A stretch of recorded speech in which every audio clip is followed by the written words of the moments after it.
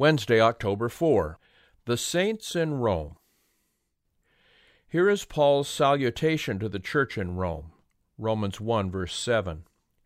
To all that be in Rome, beloved of God, called to be saints, grace to you and peace from God our Father and the Lord Jesus Christ. What principles of truth, of theology, and of faith can we take away from these words? Beloved of God. While it is true that God loves the world, in a special sense God loves those who have chosen Him, those who have responded to His love. We see this in the human sphere. We love in a special way those who love us. With them there is a mutual exchange of affection. Love demands response. When the response is not forthcoming, love is limited in its fullest expression. Called to be saints. In some translations, the phrase to be is in italics, which means that the translators have supplied the words. But these two words can be left out, leaving the meaning intact. When they are omitted, we get the expression called saints, that is, designated saints. Saints is the translation of the Greek word hagioi, which literally means holy ones. Holy means dedicated. A saint is one who has been set apart by God. He or she still may have a long way to go in sanctification, but the fact that this person has chosen Christ as the Lord is what designates him or her as a saint, in the Bible's meaning of the term. Paul says that they were called to be saints.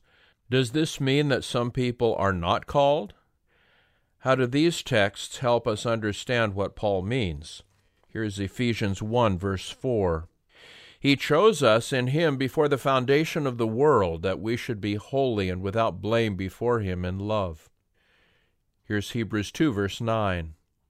But we see Jesus, who was made a little lower than the angels, for the suffering of death crowned Him with glory and honor, that He, by the grace of God, might taste death for everyone.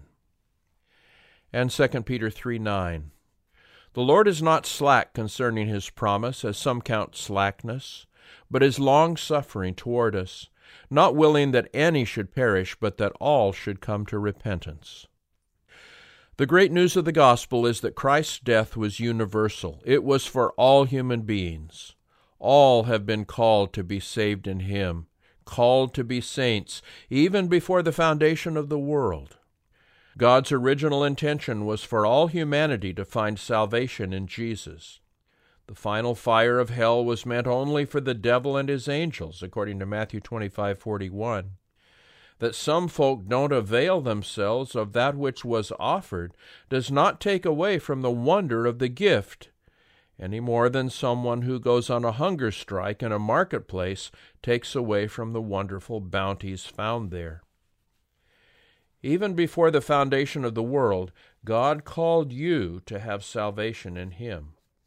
Why should you not allow anything at all, to hold you back from heeding that call?